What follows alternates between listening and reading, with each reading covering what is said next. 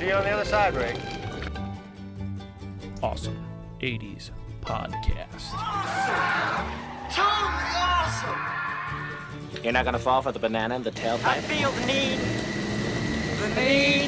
for speed. Ow! It all starts here. Don't fuck with the lords of hell. If it bleeds, we can kill it. Down here, it's our time. It's our time down here. You're gonna see some serious shit. So I'm taking it back. Taking them all back. Wouldn't you like to be a pepper too? Anna, Lady, we go for white.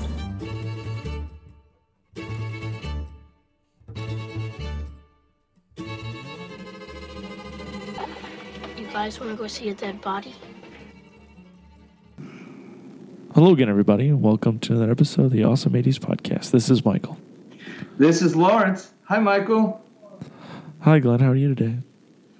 Why'd you say it with such disdain? Another podcast with Glenn, I guess. Well, for the very first time ever, we're going to discuss Iron Eagle today. The very first done a podcast about it before. The very first Iron Eagle. An American hostage faces a sentence of death. Washington's hands are tied. We're doing all we can. 3 days, they're going to hang him. His only hope, his 18-year-old son and Air Force ace Chappie Sinclair. Together, they're willing to do what the government can. Waiting time is over. I'm coming down, Dad. Louis Gossett Jr., Jason Gedrick, Iron Eagle, rated PG-13. Starts Friday at a theater near you. Check newspapers for showtimes. The very first Iron With Eagle. Lou Gossett Jr. Very first time we've ever sat down to discuss it, and we have a special guest. Our one time in studio listening guest, and also one time essay contest winner, Josh. Hello, Josh. Hey, how's it going? Now, Josh, we made you go through. We didn't just give you this. You went through a whole test episode. We told you we were recording it. It was all a big sham. We just wanted to see if you could hang. I still have flashbacks at night. But you survived the test episode, so much for that we can't possibly repeat that magic. Yes, we can. We're going to repeat and exceed that magic. But as I'm saying this, I'm trying to find an email because we have a super fan who claims that he has taken the Josh Schultz Challenge. Oops, I said your name. That's all right.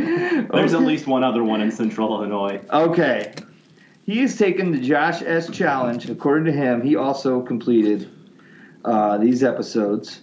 And I will give his name, and we will give his podcast a shout-out. If I knew how to... Oh, there we are. So Brian D., awesome 80s fan, Brian D., he is a Giants fan, so he already loses some credibility. But he has been listening to our entire catalog over the past few months. So we do want to give you a shout-out, Brian. And he recently interviewed Kevin Smokler. And I would not be promoting that, but he did give us a shout-out during the episode. So therefore, it's okay. His podcast is the Damn Good Movie Memories Podcast. So be sure to check that out. I checked it out. It's on the iTunes. It's a good listen. So I highly recommend that all of our fans do the same. What are you doing with a blue tongue, Michael? Sometimes when you do art projects, one thing leads to another, and you just have to taste the paint.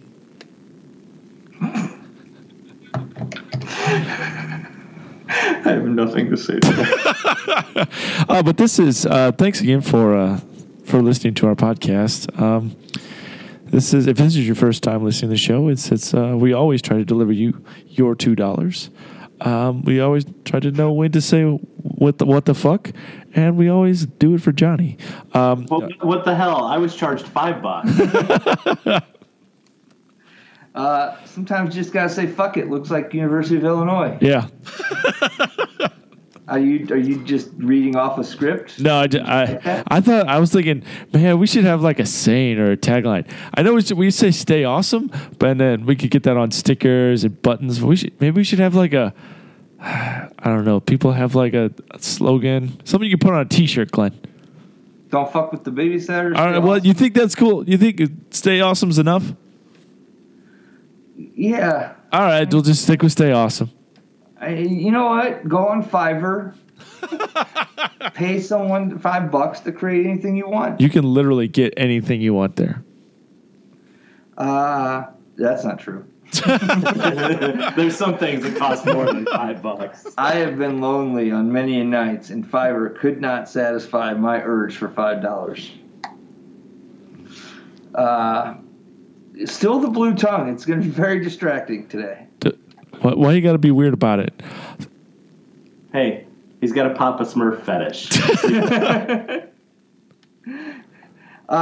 So we are going to do Iron Eagle. We did a test run about a month ago just to make sure we could do it, and it was awesome. There's no audio proof of that test run, so we're going to do it for real this time and better.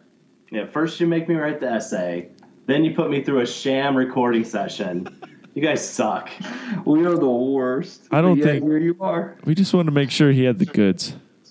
And he brought. I mean, did my essay on how plain clothes is a metaphor for the Great Depression and recovery in the New Deal under the FDR administration proof enough of my goods?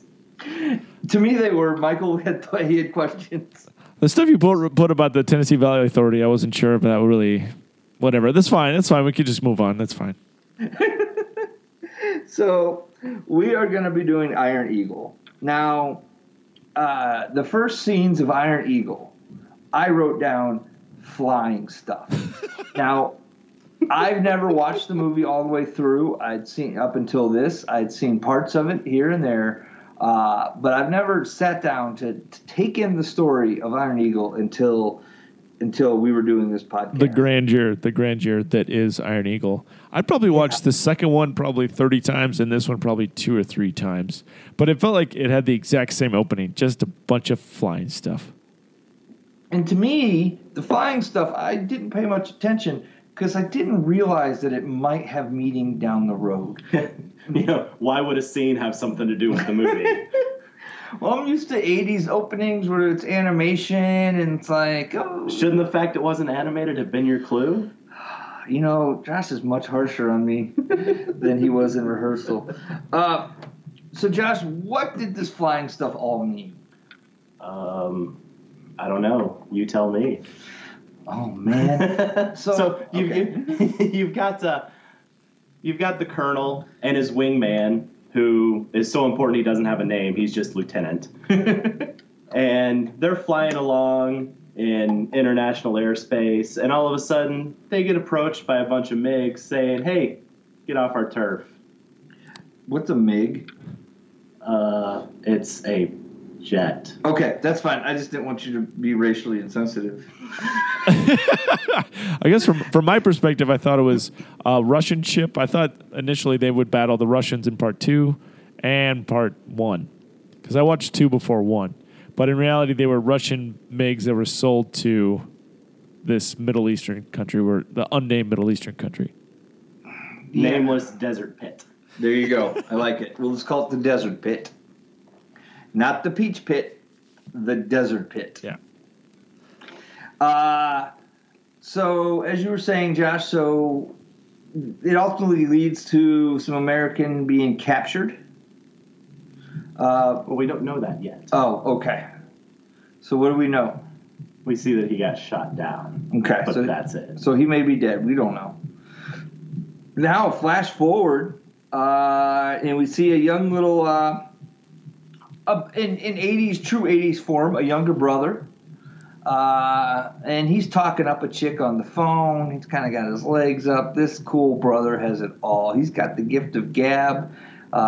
He's in the vein of little Chucky from Can't Buy Me Love, or who's the brother in. I'm trying to think of the other one. That's great. Oh, just one of the guys. Just one of the guys. I was also thinking he seems like the kind of brother would definitely have either a clear phone or maybe one shaped like a hamburger. The 80s little brothers can tell you, pimpin' ain't easy. Pimpin' ain't easy. So then we see his very handsome older brother. And when I'm not saying the word handsome just loosey-goosey, this kid has the goods. So he's leaving. We find out from his mom, not only is he graduating on Sunday, but Saturday is prom night. Like, what kind of school schedules a prom and graduation in the same? It's like, oh, here's your prom. Tomorrow you graduate. This seems like a bad idea. I figure if they're hungover for graduation, they can't pull any stunts. It's true. Still seems like a bad idea. Michael, do you remember your high school graduation? I remember every moment of it. I was in the newspaper because I was at the Braden at the local university where our graduation was held, playing a racing car video game. I was the school bus, and that got me in the newspaper. All those kids who got good grades, who paid attention in school, no publicity at all. This guy being a jackass playing a video game right before he graduates high school, bam, newspaper. It seems like something you would do. Did you have like any graduation parties, Josh? Or you were probably a lot cooler in school than we were? No. Okay. Something tells me if we'd all been at the same school, we would have been hanging out with each other. So in my parents' basement, a la that 70s show. Ooh, can I break in real quick? Sorry. Go ahead. I've been watching, I'm currently fun employed, and I've been watching a lot of that 70s show because it's on every morning, and so I just record them. Now, at first I would try to get up just to catch them, but I would start my TV at 7 and then not start watching till 9, so I wouldn't have to watch commercials, even though I have DVR. But it was a game. Anyway, did we ever discuss when that 70s show was first on how much that was our college group of friends? Yeah. Also, you did call me earlier in the week, and you did admit to me that sometimes if you get up and you do your morning pee at like 3 or 4, sometimes you just turn the DVR on then. Instead of DVR in it, like you just turn it on. That way you can just rewind it. Right, that's exactly it. That's the game I play. Is I'll have the control right there, so when I get up to pee, I can turn the satellite box on, and therefore, if I wake up later, I can just rewind back to the beginning, and by the time like the 6th episode's on, I've caught up. This is what Fun Employment's done to me. The DVR buffer is the crucial tool in the arsenal of the marathoner. And all I had to do was record them. I finally gave up and just started recording them. So who would you say you were in our group of friends? I don't know, Glenn. Who would you say I was? You're probably Fez. Who do you say you are? I was probably Eric because everyone came to my house and I was the only one who had a girlfriend. Yeah, I guess. Katoni, that's Kelso, right? I mean, he's not an athlete, but neither was Kelso. He's just kind of an idiot who gets chicks. Oh, shut up. Katoni's not an idiot, but he did get... So is it Katoni or Cottony? Britt Cottony. It's Britt Cottony. And then Hyde, that had to have been Bob, right? Like, Hyde was kind of evil, very against the man. Okay. Never really cared. Always liked chicks, but never would admit it. A couple times Bob put in the time, though. Got upset about that. No big deal. That's a joke. That's a joke from 1998. Sorry. Yeah, that's a great joke from 1998 for our friend group of 6. And then my dad would probably be the most likely to put a foot in everyone's ass. Yeah, for a while there, I was really into lighting stuff on fire. And you remember when you and my dad sat there with a BB gun or something to protect our apartment from that was totally different. That's another story. Squatters' rights, Glenn. Squatters' rights. We should tell that story sometime, not today. So back to this movie. So the music right away wins me over. So as the brother's leaving the parents' house to go meet up with his friends, we have our first taste of the music for this movie. And this movie has our number one favorite thing in 80s movies. Now, number 2 being the animated open. We already discussed it, and I have that. But number 1 is that M word. Do you know what that M word is, Josh? You've listened to our whole catalog? Going to you, Michael. Mashed potatoes.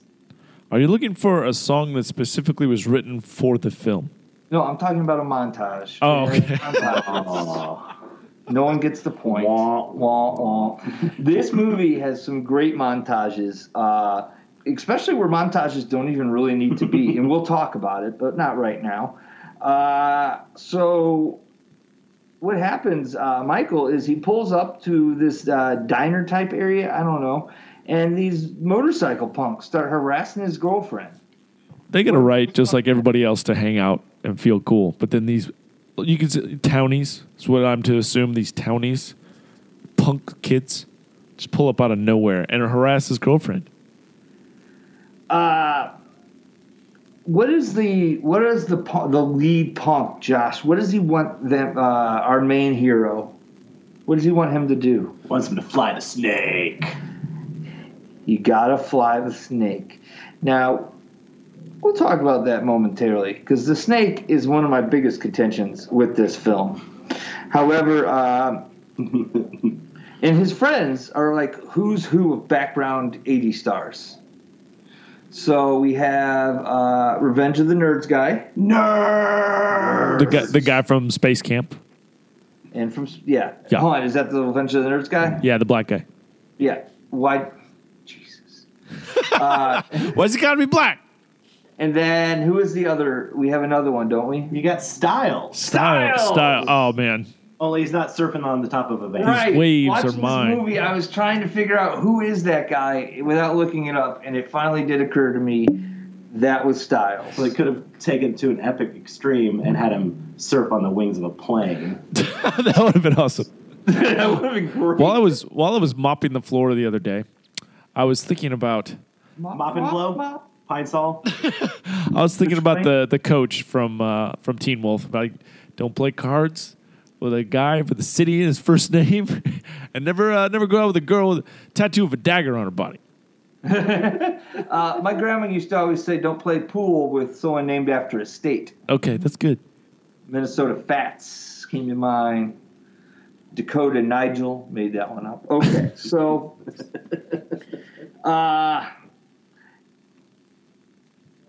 he finds out, he turns down the punk guys, and he's just like, "Screw you, I'm not flying the snake." He's got a great group of friends. They got great jackets. They're there for each other. You can tell everyone has their special skill, like a great little G.I. Joe force. I always judge my friends by there's been times where I met some really cool people, but I already had that skill. I met Josh like 3 years ago, and at the time, his skill was full, but bam, opening came up, reached right out to Josh and said, "Hey, buddy, I need you. Your time has come." I'll let you know when I remember what that skill is. Please do. So, that skill is loving Iron Eagle. Absolutely. The movie which you had not yet seen. Right. I wasn't ready to fully take in Iron Eagle, but when that time of my life came, you were still there waiting. It was perfect. So is it his little brother who runs up? He's got the envelope from the open, because we've already mentioned that he wants to get in the Air Force. His friends had mentioned that briefly. If he wants a future, he's got to get into that Air Force Academy. Yeah, and he opens it, and he did not make it. But the punks hear this in the background. They go over the loudspeaker.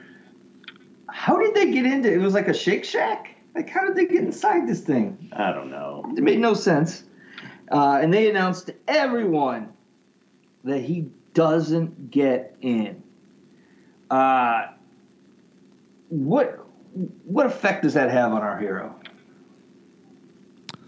He's ready to kick some ass. He didn't want to get in fights before. He didn't want to get in trouble.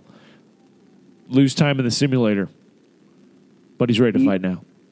He's ready to rage some ass, if I want to combine your guys' answers. So, even though we all know what happened to Jimmy Braxton, he got killed Flying the snake. Flying the snake.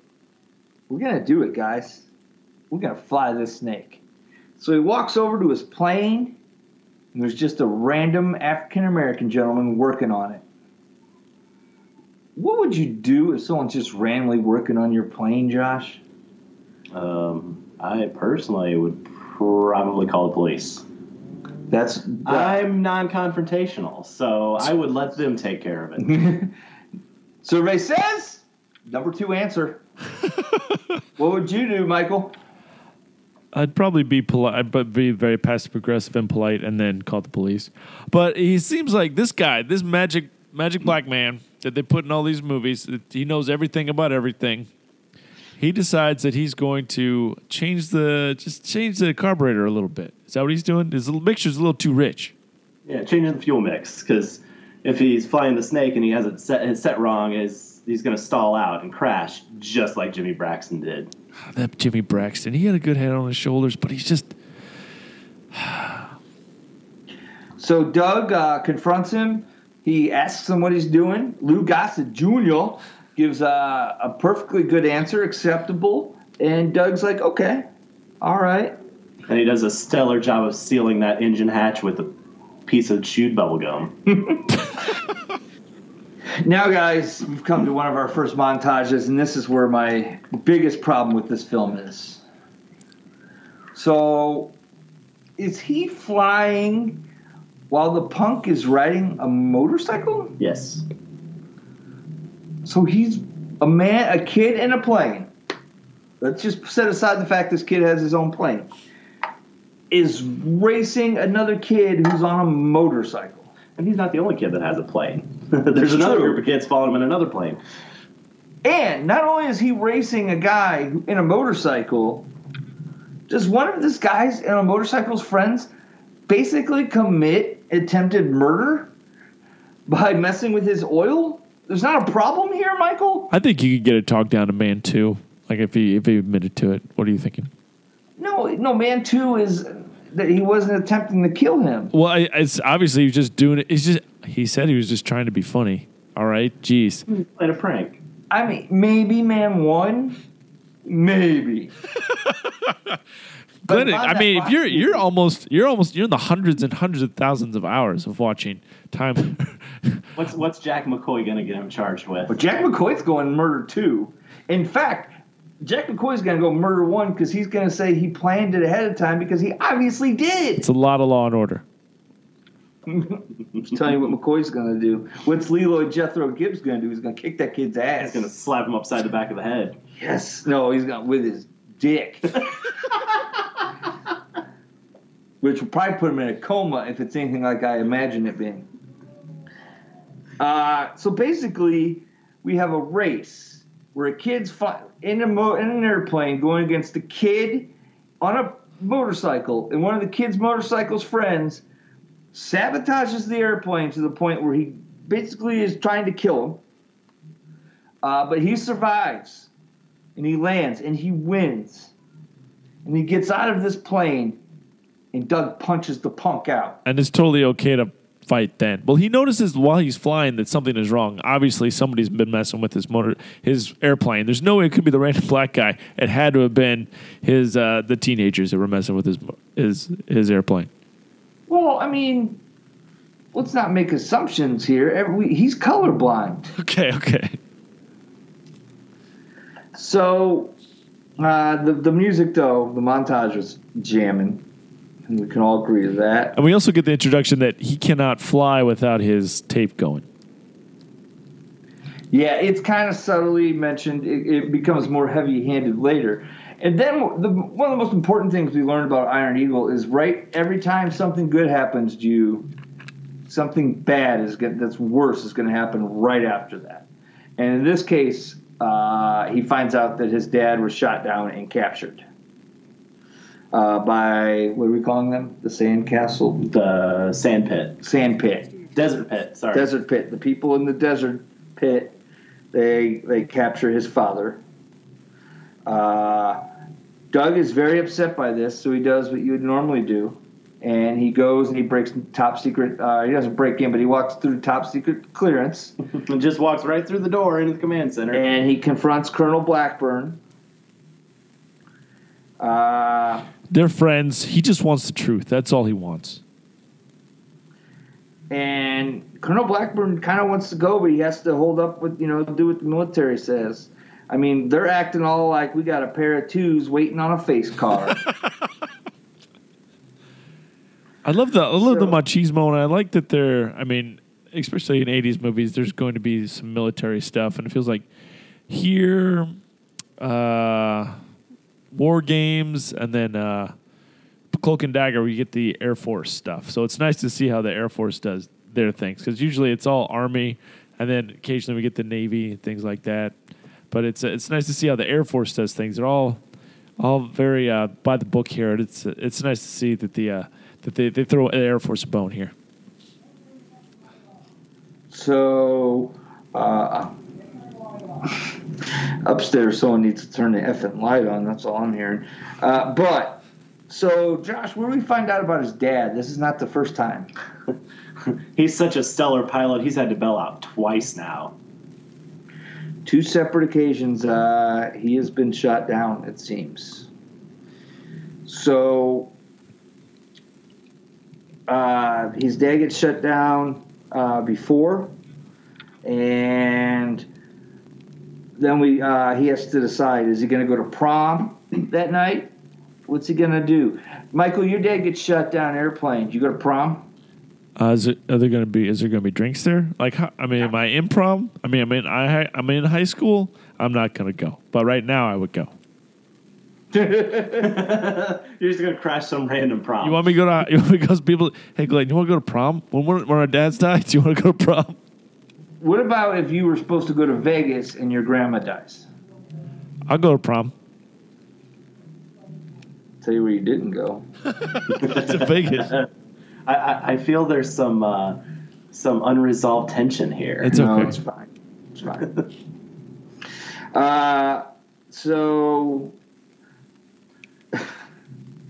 So he goes to prom, right? Well, he has to get the pep talk from his buddies to get him to go to prom. Yeah. And Reggie, I think that's his name, Reggie. Sounds right. Nerd.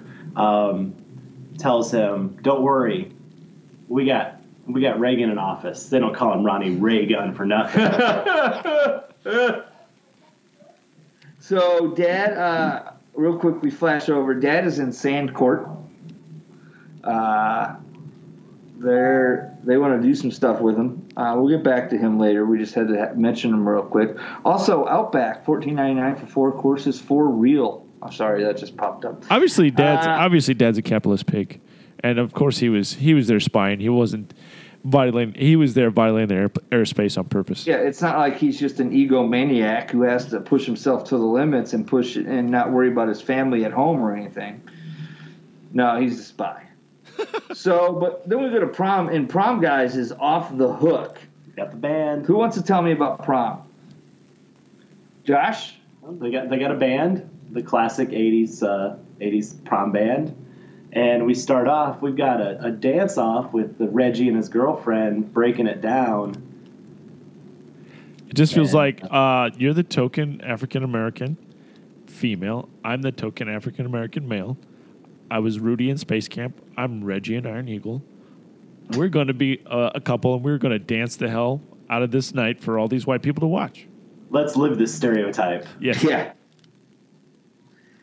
So Doug just can't get into it. He's so upset about his dad. He's standing sulking in the corner. He's happy that everyone else is happy, but he himself is not happy. He's probably gone in to the bathroom, done a little booger sugar, cheer himself up. We have not talked about booger sugar in too long. Yeah, I had to get that worked in. As you should. So he goes to the flight simulator. Am I correct? Is that the next? That's right. And it is awesome. He's doing it up. Colonel Blackburn's trying to give him some advice over the speaker. No, not Colonel Blackburn. Well, random simulator operator. Oh, was it 100%? Yeah. Okay. Random simulator operators trying to give him some advice. You telling me Colonel Blackburn doesn't have time to just come down to the simulator? No. He's still waiting on that ace. He's carrying some deuces with a pair, waiting for an ace. So Doug puts on his mood music, and it's Queen, Long May She Reign. That's the only one they get the rights to. I heard they wanted Fat Bottom Girls, but they ended up. They make that rock and world go They round, wouldn't but fit in the simulator.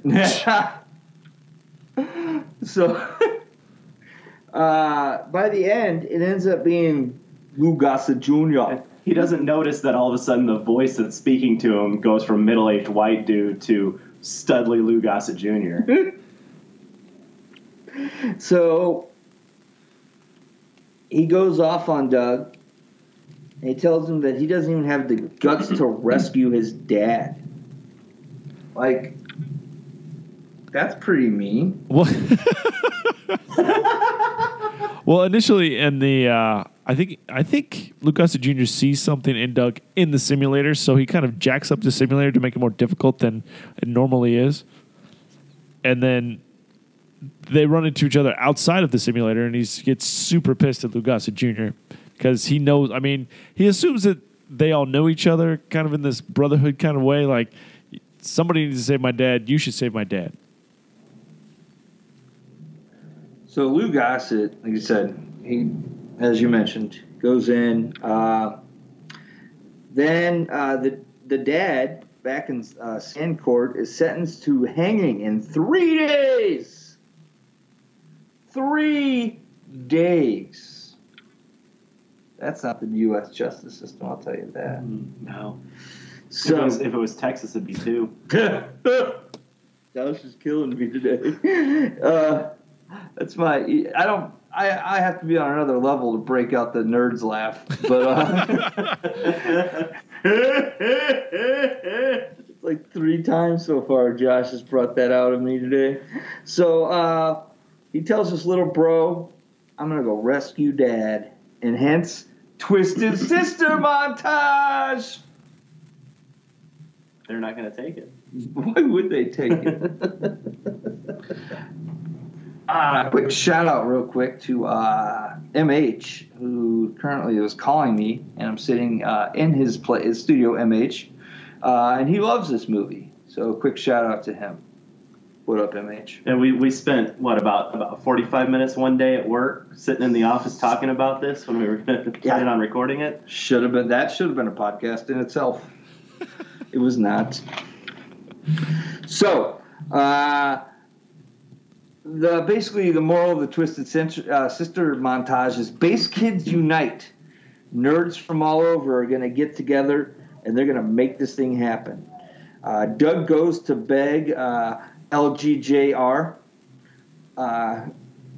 and he's already been kind of working on it. He's already got a plan. He's ahead of him. With the montage of the base kids taking over, there's a couple things that just really don't make sense. One, they've got a bunker for their clubhouse. This group of kids have a retired bunker on base that they get to just use for whatever they want. Why not? They can go wherever they want on the base without any escorts. They know everybody on a first-name basis. They wouldn't be up to anything bad, right? They can get into every single computer system, every single mainframe without any difficulty. Hey, they've got their data. Is this? Yes, they do. Is this when the girls convince their dad they spill something? Yeah, because he's going to get them a satellite picture of the Earth for their room, and they say, "Oh, I'll get it for you." You're like, "Oh no, we'll get it, Dad." And they spill on him, so he has to go get it himself, and so they can go get the satellite pictures of the desert pit. So all these kids, once again, all of these kids have a specialty. And they all put it to good work.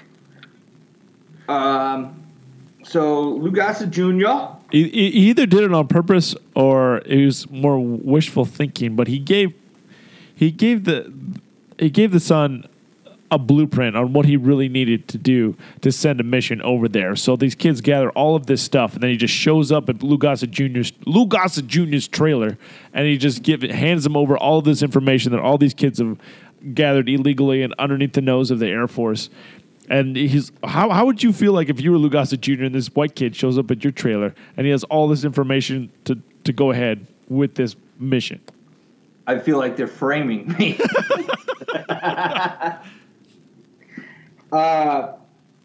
So Lou Gossett Jr. himself has already been working on this. So he's just kind of waiting to be asked, wants to feel important. And he and Doug spend the day at different locations throughout the base working on this. They're at the restaurant. What was the name of the restaurant tour? Slappy. Yeah. You got Slappy G. Slappy, who sounds like Wolfman Jack. That's. I'm pretty sure he's in Weird Science, and I know he's in Action Jackson. He's the guy. He's that guy. He's that black guy in all the 80s movies. This montage was kicked off by Lou Gossett Jr. kicking his jukebox, and then we get treated to a little LGJ twerking. Yes. He taught Miley everything she knows. Twerking before it was a thing. So, they spend the rest of the days at different locales. They use Italian food to map out their route. You got the spaghetti over here. You got the lasagna over here. And the pizza's the plane. Hey. The lasagna's the oil field. True that. But they realize they need 2 planes. That's how this plan is going to work. It all revolves around having 2 planes. So what are you going to do? Oh, real quick, they flash to Dad. He's getting beat down in the desert. No big deal. Come back. So what are you going to do when you need a second plane? Well, they're going to obtain a plane because these kids can apparently get anything they want. One plane's figured out a way to steal that plane. Get to. Right. So these kids acquire a plane. We get a flying montage. And at this point, Doug he's not good, is he? Mm-mm. He can't blow up shit. Well, Lou Gossett Jr. has to see what this kid is worth because he's done really well in the simulator, but they go up on a training plane. They're trying to get him to bomb random shit, blow up other stuff, but he can't do it without the music. Yeah. LGJ tells him to shut off the music. He flies like crap, shoots like crap. And he's like, let me do it my way. And his way, ironically, they did not play Frank Sinatra's My Way. It would have been the perfect thing. His way is to follow the road of the gypsy. Right. So we play it his way. He starts blowing shit up. They're back at the clubhouse of espionage for their final planning session. Yet another felony that they've committed in this movie. When you put them on each individual act of felony, I'm guessing 10 so far. And they're probably up to about 6 consecutive life sentences at this point. Proud Mary's playing because you got to roll on that river. Well, it just feels like there was unrealistic expectations by Lou Gossett Jr. And when he works best, when he's with music too. Like it didn't. There's a lot more of them that are alike than dissimilar. You know what I'm saying? It's a story of 2 men from different backgrounds. One of them not even a man, but a mere boy, coming together to find out how they're alike and blow shit up. So, it's about bedtime, and Doug says he's ready, and we get this gem from Chappie, Lou Gossett Jr. You ain't ready for shit, boy. And then we have a sad story about Viet goddamn Nam. Look at this picture. They thought they were ready. They died. You're not ready. You've never been in the shit. Kevin Thomas from the LA Times called this film a total waste of time. Don't agree with him. But the article from Variety talks about how there's breakneck action and some dandy dogfights, but the dialogue is simply laughable. This point right here, where he's talking to him in the either right before he gets in or inside the I need you to get in my trailer. The dialogue, I found myself editing this audio into my mind into like a slash fiction thing where Chappie and Doug Masters themselves end up in a shower scene. My own personal baggage I'm bringing to the movie. He's like, I need you to get in my trailer. How come your head's not on the pillow? Your head needs to be on my pillow. You are a dead man. Okay. I want you to get your butt in my trailer. I gotta see my mom, and I have to call Katie. What are you gonna tell her? I don't know. I don't know either. You think it's gonna be so easy, don't you? No, I don't think it's gonna be all easy. I'm just ready for it, that's all. Okay, now you get in my trailer. Now. I said get your butt in my trailer. Now. Yes, sir. You sure can't tell him the truth? I thought I told you to get some sleep. Just relaxing a bit. I don't need much sleep for this anyway. Now, how the hell do you know what you need for this? You ain't ready for shit, boy. Who are these guys? A bunch of kids that thought that they were ready too. Okay. Now, I want you to get your butt in my trailer. I just meant I'm ready. You're ready for this, aren't you, Chap? Okay, now you get in my trailer. Now. Yes, sir.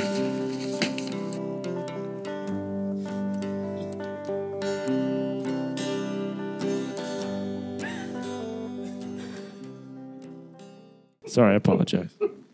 Well, and there was a shower scene. There was only one of them was in the shower. The other was just standing by watching. It's like, but isn't the dialogue what makes this movie? It's pretty bad, but I enjoy it. I think it's fantastic. Well, that's what I mean. The dialogue's horrible, but it's great. I mean, I don't want to bring up Top Gun too early, but it felt like its dialogue is just as bad. So the way I look at it is this. You can have horror. You can have decent dialogue that's not fun bad. This movie's fun bad. You can have dialogue that you're trying to make really meaningful and the most badass action sequence there is. Or you can realize that you're not going to be able to compete on action sequences. I'm not saying that they had cheesy dialogue on purpose. I'm just saying that helps this movie separate it. Like Top Gun, yes, Top Gun is a homosexual man's fantasy, wet dream, if you will. But people love Top Gun, for the cheesiness, but for like the volleyball scene and things like that. I will say that this movie kills the cheesiness of Top Gun, which is why it separates itself because of this dialogue. I went a long way to not say a whole lot, and I apologize. I told you to put your head on my pillow. I told you, get in my trailer, get into bed. Do whatever you say, sir. Sorry. I might have started writing some stuff. I think at one point LGJ said something about nobody meets you halfway. I don't know. Yeah. So at this point, by the way, when Chappie is, Wolf Costa Jr. is talking about the dead people, that's when I first realized that he might be a ghost. This might be a Fight Club situation. Like, Chappie might just be in this kid's head. It turns out that isn't the case. But I think if they would have done that at this point, I think they could have done something. So you bring up LGJ's nickname, Chappie. How did he know that was his nickname? Where did Doug get the nickname from? That was never once mentioned. All of a sudden, he just starts calling him Chappie. Something tells me if he would have done that, Lou would have beat the shit out of him. That's a good call. And actually, little known fact: Chappie, translated into Japanese, is Miyagi. Oh. What? Joshua. His fine insights. I made a promise to you. I would not remember anything, and I legit did not remember that. That was the one I was most concerned that you would remember. I had completely forgot. So, I mean, if we want to start comparing, when did Karate Kid come out? 84, 85? This movie was like 86, 87. This is in the wheelhouse. It may not have been consciously, but subconsciously some writer did that. Like halfway through the film, too. Like, he just threw Chappie in there as if it had always been there. It had not. He had to put some wax on and take some wax off. He had to just paint that fence. So, Chappie has ghosts, man. He has ghosts haunting him. And he's decided the only way to get around those ghosts is to himself use this kid to basically manipulate this kid into flying overseas and attack a whole nation. Does Luke Gossett Jr. I almost said LGBT. Does Luke Gossett Jr. have a moral responsibility to these kids and Doug Masters specifically to not send them into combat? I mean, I think so. I think he does. I think leading them to almost certain death is his responsibility to not do. What do you guys think? Yeah, he should have known better. Yeah. But it's so much fun. Like, the movie itself is a lot of fun. It's like a little bit of Goonies, a little bit of Top Gun. Oh, speaking of Goonies, Awesome. So Chappie then goes into this speech about why he took so long to come around to helping Doug. It was less than a day. This whole thing came together in less than a day. He's acting like they've been pursuing him for months. And he gives a speech about the dead kids. And then Chappie, he records a tape. He records a tape for Doug. And he's only supposed to listen to it if Chappie goes down. And Chappie and Doug, they get going. They start their mission. And what happens very early on is that Chappie crashes. Chappie crashes the plane. He gets, well, before you get there, you just jumped way forward. I did. Please go back and correct. I'm Lawrencing you.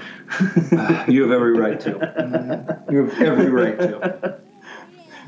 They're flying along, and they've got a long flight to go. They have to fly to Europe, fly across the Med, and they actually have to refuel midair. Yes. And you know what I learned in this? Refueling is a lot easier in real life than in Top Gun NES. Dude, that was the worst part of the whole game. Seriously. I hated that. I just accepted the fact that I was going to lose one of my lives on those missions. So they use the easy refuel. And, we got a lady baby. Lady baby. So, awkward pause. So they get to the coast of Desert Pit, and they have their strategic targets they have to take out. They got to take out the radar installations. They got to take out the surface-to-air batteries, the surface-to-air guns, and first step, they want to take out the airstrip so they can't launch any fighters. But before they can get there, they get a couple up and have a little dogfighting. Quality of the dogfighting video, You know, I did notice that every jet froze in midair right before it exploded. And in the process of all this, they take a couple out, and then Chappie gets shot. So who owned these jets for filming purposes? Weren't these all owned by Israel or something? Yes. Yep. Yes. They borrowed them from Israel for what I'm sure is a small fee. These are the American planes and the Russian planes that were said to be sold to the Sand People. The Tusken Raiders? Well, I'll call them that. That's fine. I often let my 1-year-old child play with a pocket knife. It's fine. So It's Allen. It's a collection of Allen wrenches. I see that. I was making a joke for humor. He's prepping her for a career building IKEA furniture. It's even though you follow directions step by step, it's a lot harder than people say it is. I would pay more than that for that service than most any other service I pay for. So, as you mentioned, Chappie crashes. It does not look good for Chappie. Doug listens to the tape. God doesn't give people things he doesn't want them to lose, and he gave you the touch. The touch. Nobody meets anybody halfway, Glenn. Nobody. Would have been perfect if they played the song "The Touch" from the Transformers animated movie right there. You got the touch. You got the power. But Twisted Sister was about that most of their movie budget for songs. So,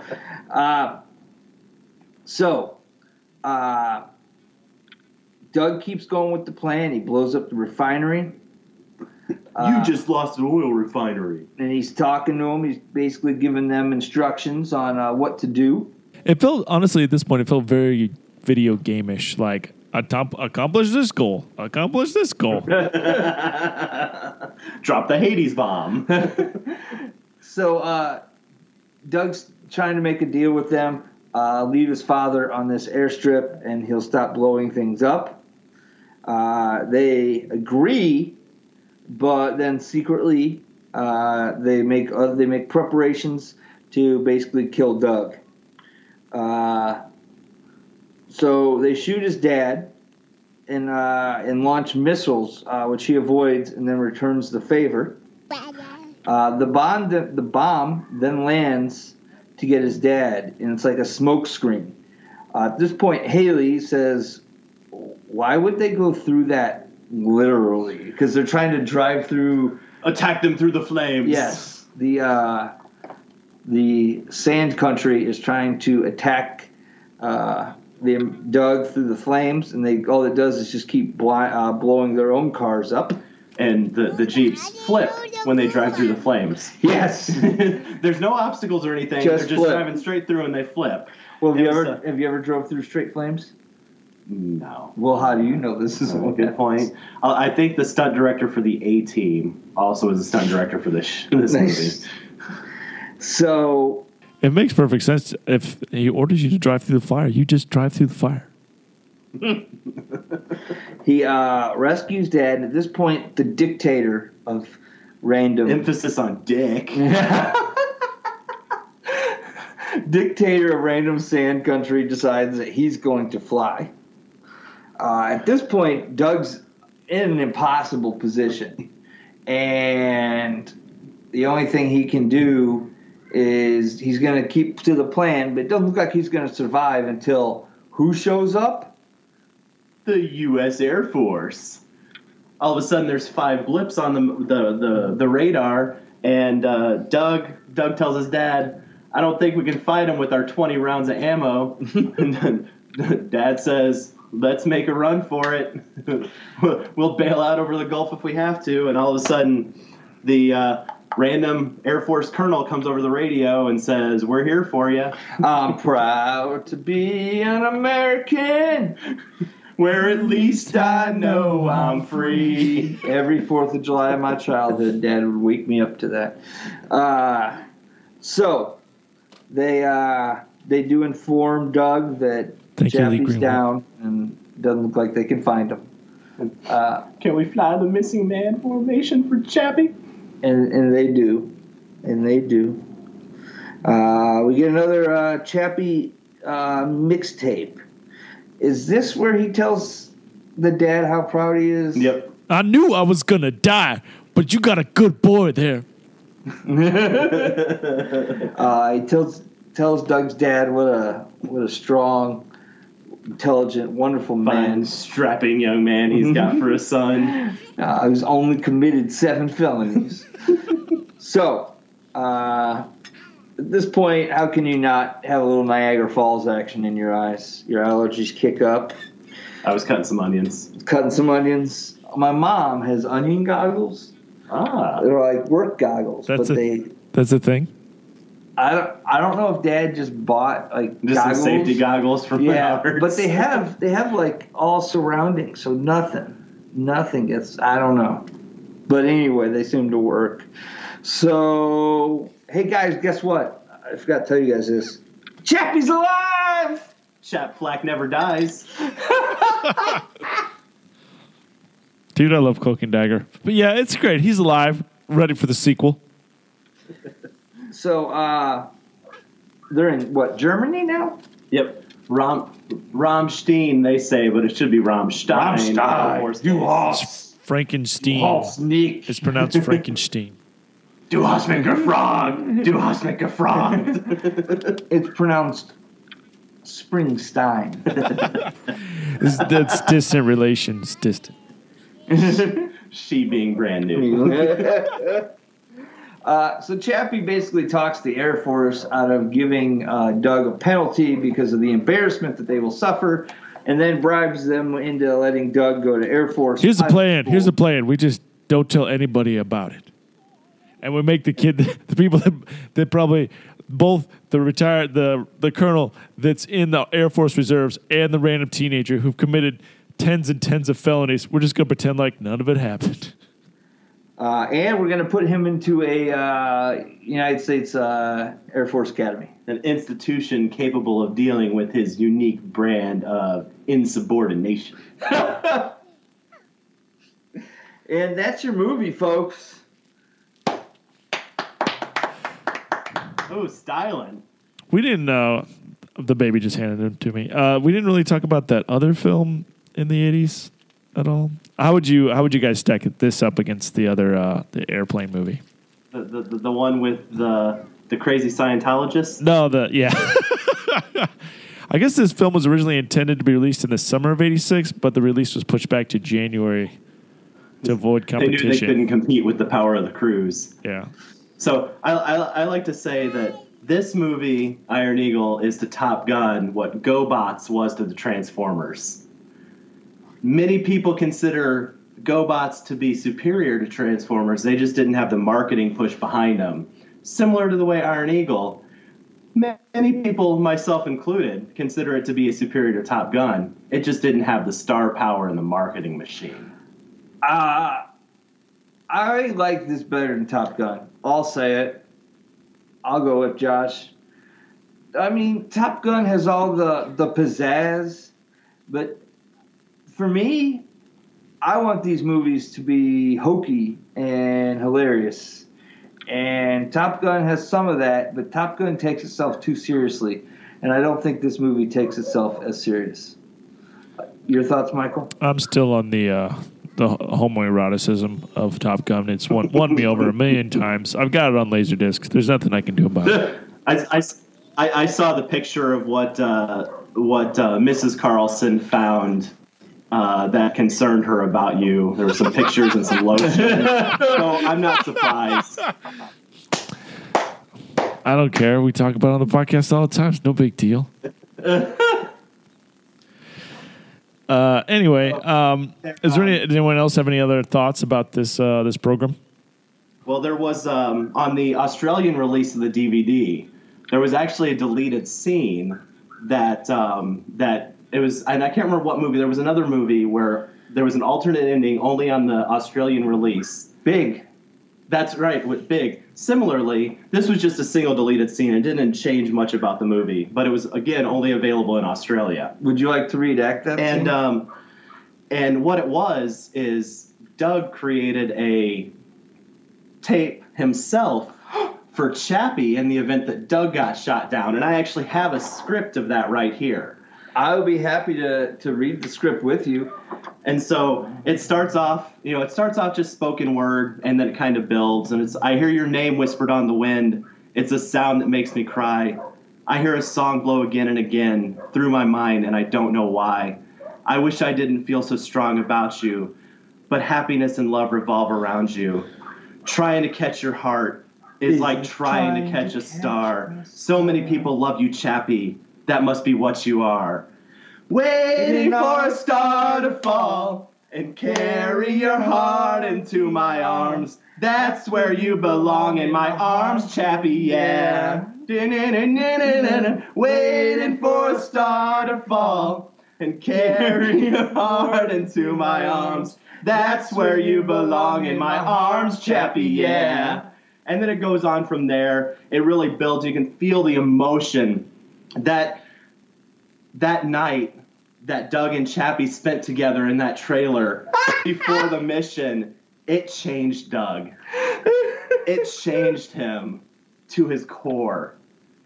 And you can just feel the love and admiration he has for Chappie in this scene. And you thought the waterworks were bad. They're even worse in this scene. It's so touching. I can't wait till Michael gets to edit that. She keeps running outside. Hold on. I don't mind waiting. It seems like waiting makes me love you even more. Waiting for a star to fall. Carry your heart into my arms. That's where you belong, in my arms, Chappie, yeah. Waiting for a star to fall. Carry your heart into my arms. That's where you belong, in my arms, Chappie, yeah. What if we musicalize the here? I hear your Name whispered on the wind. It's a sound that makes me cry. I hear a song blow again and again through my mind, and I don't know why. I wish I didn't feel so strong about you, Chappie. But happiness and love revolve around. Hey, Chap, I got something that'll help us make up some time. So keep the channel clear, all right? This ain't no game, I'm telling you.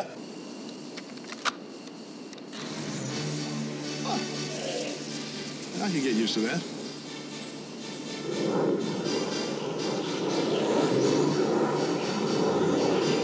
All right, we made up 3 minutes. The Vader hasn't picked us up yet. It's 7:30. I hope they're running late. I don't even want to think about it. Just get ready. Il Kareem is coming up.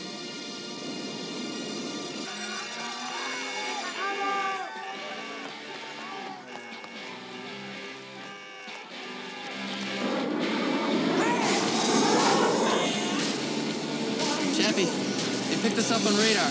Too late for them now. Just cluster that runway. I'll do the rest.